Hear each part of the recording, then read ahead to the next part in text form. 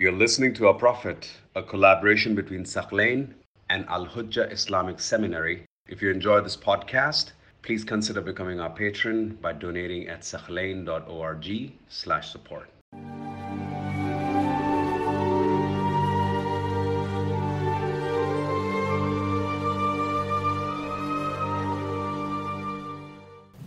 It is impossible to do justice to the biography of the Prophet ﷺ without shedding some light on his greatest companions. Those companions who were so close to his heart, and those who really sacrificed in the way of Allah subhanahu wa ta'ala. And they remained true to the message of the Prophet. And they did not disobey the Prophet in his lifetime and also after he passed away. One of those companions that I would like to shed some light on is Salman al-Muhammadi, or also known as Salman al-Farsi, who came from Persian origins. Salman came to Medina, according to historical reports, the first year of the Hijrah. In the first year of the Hijrah, when the Prophet ﷺ settled in Medina, because we're still examining the events of the first year, it's now appropriate to talk about Salman and how he came to the religion of Islam. He is by far one of the best, if not the absolute best, companion of the Holy Prophet ﷺ. Let's examine the biography of Salman and see how he found his path to the Prophet ﷺ. Salman comes from Persian origins. He comes from the area in modern-day Iran around the city of Isfahan. Historically, this was called Isbahan. He comes from that area. His name was Ruzbeh. Some narrations also state he had another name or title by the name of Mahu. The Prophet ﷺ is the one who gave him the name Salman. Originally, his name was not Salman. He had a Persian name, Ruzbeh. The Prophet gave him the name Salman. What does the word Salman mean? Comes from which word? Salman comes from which word? The name of our religion? Islam. It comes from taslim. It comes from submitting to Allah subhanahu wa ta'ala. Salman is the one who greatly submits to Allah subhanahu wa ta'ala. So that is the meaning of his name, the one who fully submits, the mustaslim.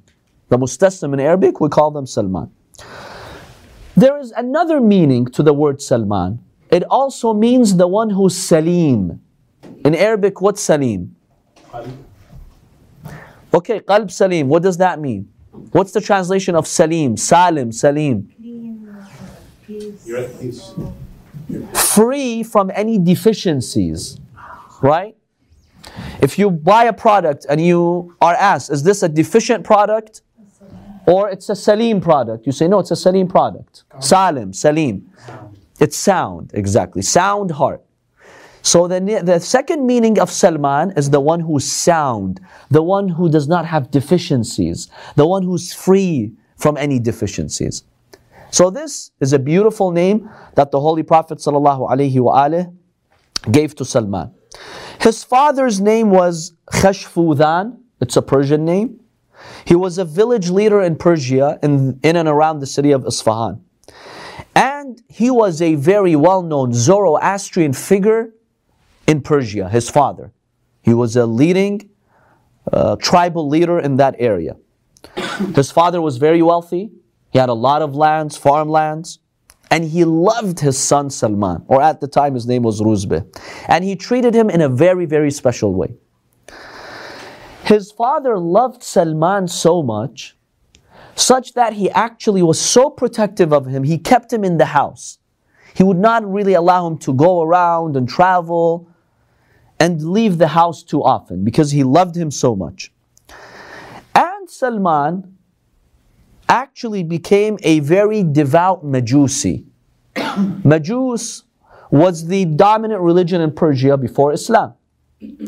They basically worshipped fire, or they worshipped the sun, or anything that has fire.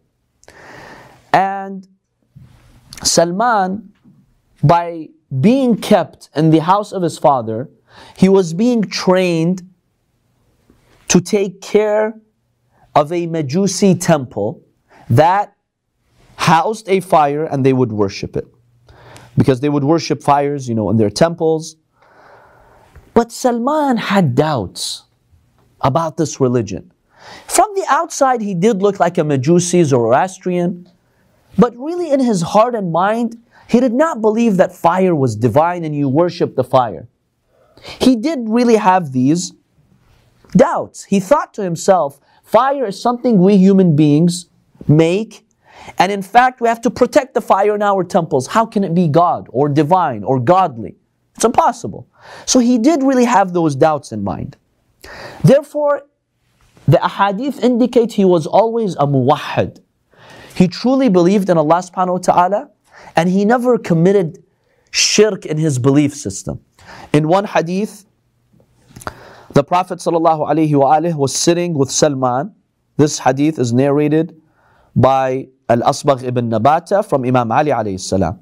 He says the Prophet was sitting and Salman was sitting next to him. A Bedouin, Arabi man comes in and he pushes Salman away. He pushes him to the side and he takes his seat. The Prophet ﷺ becomes furious. He becomes very disappointed. And he tells that man, with some anger, he tells him, Ya A'rabi, أتنحي رجلا يحبه الله تبارك وتعالى? How are you pushing away a man loved by Allah subhanahu wa ta'ala? في السماء, Allah loves him in the heavens. ويحبه رسوله في الأرض, and his Prophet loves him on earth. إن سلمان ما كان مجوسيا. Salman was never a Majusi. ولكنه كان مظهرا للشرك مبطنا للإيمان. Maybe from the outside you would see him, he's worshipping the fire like the Majusis would. But inside his heart, he was always faithful. He had Iman. So this is a shahada, a testimony from the Prophet ﷺ that Salman was really never a Majusi. One day Salman leaves and he wants to travel. So he travels to a village. When he passes by a church, this is in Iran. Well, at the time wasn't called Iran, Persia. He was impressed by their way of worship. These Christians, they have this act of worship and these belief systems. He was really, really impressed by that. And he told them, look, your religion is better than my religion. That worship is fire. He asked them, where is the cradle for Christianity? Where is the origin of Christianity? They told him it's in Bilad al-Sham, the Levant, the Palestine-Syrian era. If you really want the cradle of Christianity, go there. So he tells his father about being impressed by Christianity. His father becomes very disturbed. He told him, you have to be a Majusi and you have to stay on the religion of your forefathers. You don't have the right to go and become a Christian. He really threatens him. So, fearing that his son would convert to Christianity, he actually grounds him at home. He keeps him at home. But Salman found ways to send them messages. Like if there were people who would be passing by, travelers, he would communicate with that church, asking them about the religion. And then he told them once, if you ever have a traveler from this Isfahan area going to Sham, let me know. Send me a message and I'm going to flee and escape. So they give him a message that there's a group of people on a caravan going to Sham. And they're in the Isfahan area. So he secretly leaves his father's house. He joins them on their caravan and he goes to Sham. So he actually fled his father. When he gets to Sham, he meets a very well-known bishop over there. Usquf in Arabic. He serves him. He learns Christianity from him. But he realized that this bishop was too corrupt. He would command the people to pay charity, and people will bring their sadaqat and charity to the church. And then he realized secretly, this bishop would steal that money, that charity. He would not allow it to go to the poor, to charitable projects. He would spend it on himself. So he started loathing him. So when the bishop died and they were about to give him the funeral services, Salman, he couldn't keep silent anymore. He meets the Christian community. He's like, look, I've been serving this bishop for a while now. This guy's evil. They're like, why? How dare you say that? He's like, all those charity that you would bring, he would actually store it for himself. They're like, what's your evidence? He's like, I'll show you. I'll show you where he would bury the treasures and all those gold and silver. I'll show you. And he showed them. And they found that same charity that was being given to the church was being confiscated by this bishop. So the hadith indicates that they abandoned him. They did not even observe the funeral rites on that bishop. Another bishop was installed in his place. Salman says this time this bishop was honest. He was a true Christian. He was honest. He was always humble. He worshipped God properly. He never confiscated any money. He never embezzled any money. So it's like, I really loved him. And I really started to love Christianity. But then, after a while of Salman serving this new bishop, the bishop gets sick and he is about to die. So Salman tells him, what should I do after you? Who is a good Christian scholar that I can go to? Refer me to someone. Don't just leave me like that. That bishop tells him, look, in this Palestine, Sham, Syrian region, honestly, I don't trust anybody. But if you want someone who's really, really trustworthy, then you go to a man in Mosul, northern Iraq today. There is a man there, he gives him the details of that man. Trust him with your religion, he's a very good man. So Salman, in his search for the truth, he leaves Sham and he goes to Mosul. He finds that man. He learns from that man, he serves that man, and he's building on his knowledge and his faith in God. That man becomes sick and he's about to die. Salman asks him the same question. Okay, you're leaving. Who do you refer me to? Where should I go? That man says, I only know one true scholar who has not changed Christianity, who's honest, and you can trust him. He's in a place called Nusaybin. It's in the Mardin province of Turkey, modern day Turkey. Go there, learn from him. Salman travels again to learn from that man. Now look, this is not easy for him to keep migrating. Look at the sacrifice that he's willing for the sake of his religion and faith. So he goes to Nusaybin in modern day Turkey, and he meets this man. He was only one of few who had remained a true Christian at the time. So he meets this man. The same scenario happens. Before this man passes away, he refers him to another person in Amuriya, which is Amorium. It was a city that was founded in the Hellenistic period, and today it's in Turkey. So he learns Christianity from him. He deepens his religious sciences. Now, something different happens this time. When this man in Amuriya is about to die, Salman asks him the same question, where should I go? He tells him, honestly, I no longer know any true Christian scholar who's on the path of Isa alayhi salam. I don't know anyone in the world today. But I'll tell you something. In our scriptures, we've read signs about the final prophet. I see that the signs are emerging, and he will emerge in Arabia.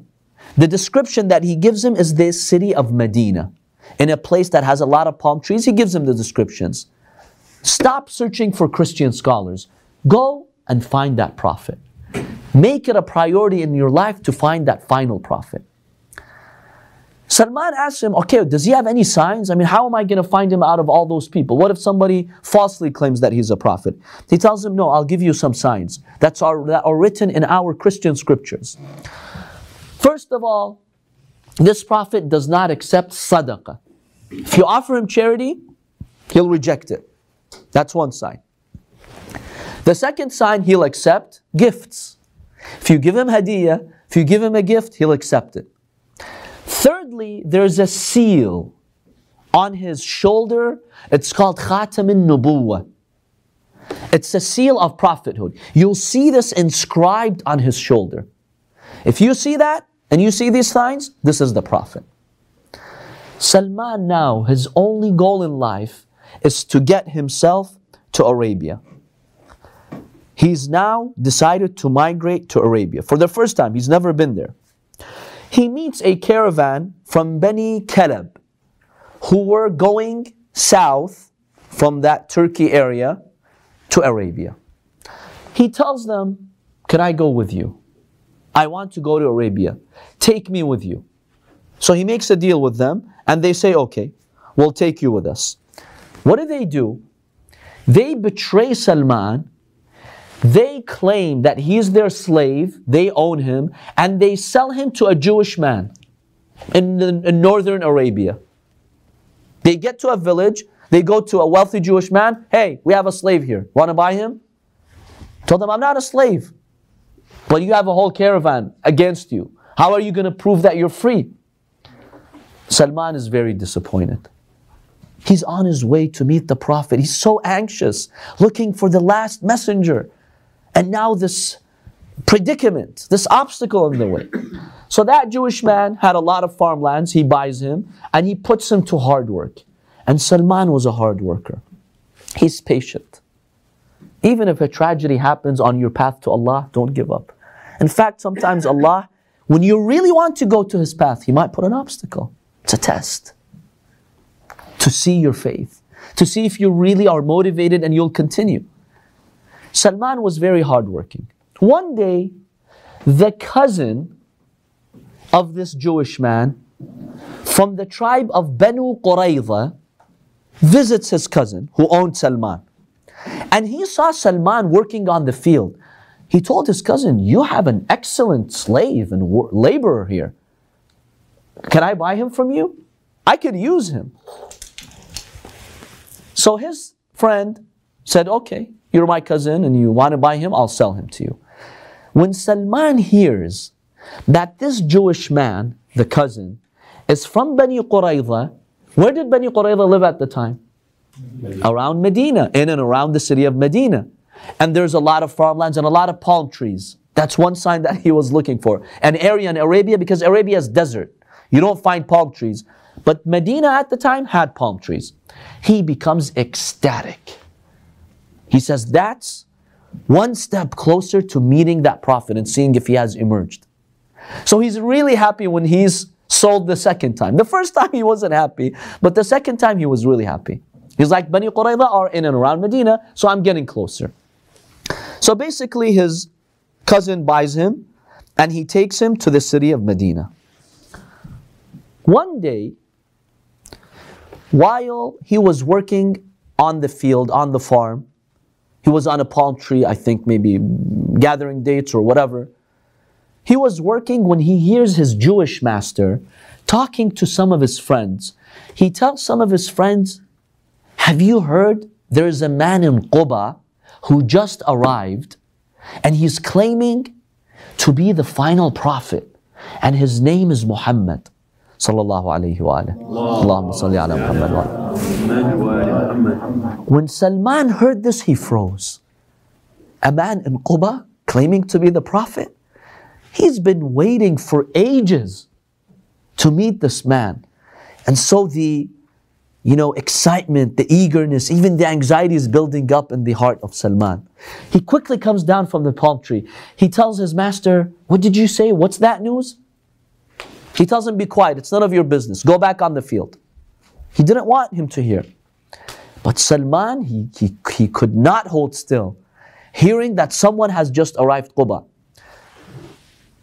So Salman, what he does, in the middle of the night, he flees Medina and the farmlands of his master, and he goes south to Quba. Remember, Quba is not far from Medina.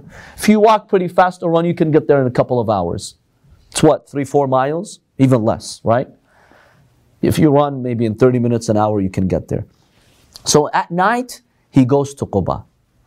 The next day, he comes to meet the Prophet ﷺ. But at this time, he doesn't know if this man is really a prophet. It's just a claim. He sees him sitting with his companions. He's like, let me use those signs that Christian scholar shared with me. So he brought some dates with him from the farmland. He comes and he greets the Prophet and the companions. And he tells the Prophet ﷺ, I've heard you're a righteous man and you have good companions, so I've brought some sadaqah, some charity. Here, take it. The Prophet takes it. Salman notices that he gives it to his companions. He tells them, eat. But he himself does not take a single piece of date. Salman is keenly observing. So he tells himself, that's one. One sign, one down, two to go. He has that sign. And that excitement is just building up in the heart of Salman. He goes back to Medina before his master discovers he's fled and he's met the Prophet. He goes back to Medina. The Prophet, a few days after spending time in Quba, where does he go? Medina itself. So when the Prophet now is in Medina, this is in the first year of the Hijrah. The Prophet is in Medina, the Prophet had just come. Salman goes and brings another plate of dates. He greets the Prophet and the companions. This time Salman says, you know, I still think you're a righteous man and I would like to give you a gift to you and your companions. When he says the word gift, he sees the Prophet ﷺ thanked him and he took a date. The Prophet ate some of those dates. He's like, that's the second sign that Christian scholar told me. Now he's waiting for the third sign. But that third sign is where? On the shoulder of the Prophet. How is he going to uncover? Like, if he goes to the Prophet and removes his shirt, maybe the companions think this guy is here to assassinate him. He was waiting for the right moment. So one day, when one of the companions of the Prophet died, the Prophet went to the Baqi', the cemetery right by his mosque, to do the burial and to walk in his janazah and funeral. He went behind the Prophet. And he was, trying to see if maybe the garment that the Prophet was wearing in the funeral, maybe sometimes it's pushed to the side a little bit. Because remember, at the time, one common garment that the Arabs would wear is like the ihram. You've seen men in ihram. Sometimes if you're moving around, your shoulder can easily be uncovered. So he went behind the Prophet to see if he can see that seal. The Prophet ﷺ, he notices Salman behind him, trying to look for the seal. So the Prophet deliberately pushes the garment a little bit to the side so that his shoulder is uncovered. Salman comes and he sees the seal. The minute he sees the seal, he falls at the feet of Rasulullah sallallahu alaihi wasallam. And he tells him, I've been searching for you all this time. And now I have found you. And you are the Prophet. And ashhadu an la ilaha illallah wa ashhadu anna Muhammadan Rasulullah sallallahu alaihi wasallam. According to historians, this happened in Jamadi al-Awwal. Now the Prophet came to Medina in which month? Rabi'a. So we're talking about 2-3 months after the Prophet came in Medina, Salman became a Muslim. But now there was one challenge. He becomes a Muslim, but there's a Jewish man who what? Owns him.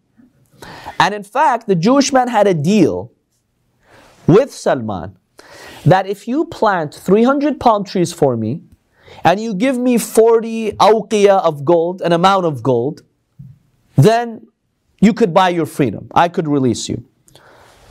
Now Salman was broke. He didn't have anything. So he informs the Prophet sallallahu alaihi wasallam. The Prophet ﷺ tells him, we'll take care of it. As for the 300 palm trees that you have to plant, I'm going to ask my companions to help you in planting 300 palm trees. Go, prepare the land that you have to plant those palm trees, dig, make the land ready so that we plant the seed, and then call me. So Salman called on the Prophet. He said, Ya Rasulullah, the earth is now ready. There's like 300 little holes where we're going to put the seeds. The Prophet himself comes, he takes the seeds, and he plants those 300 palm trees. Salman, by the way, comments later. He says those 300 trees that the Prophet plants, not one of them decayed. Not one of them 1 year did it not give fruits and dates. It was the barakah of the hand of the Prophet ﷺ.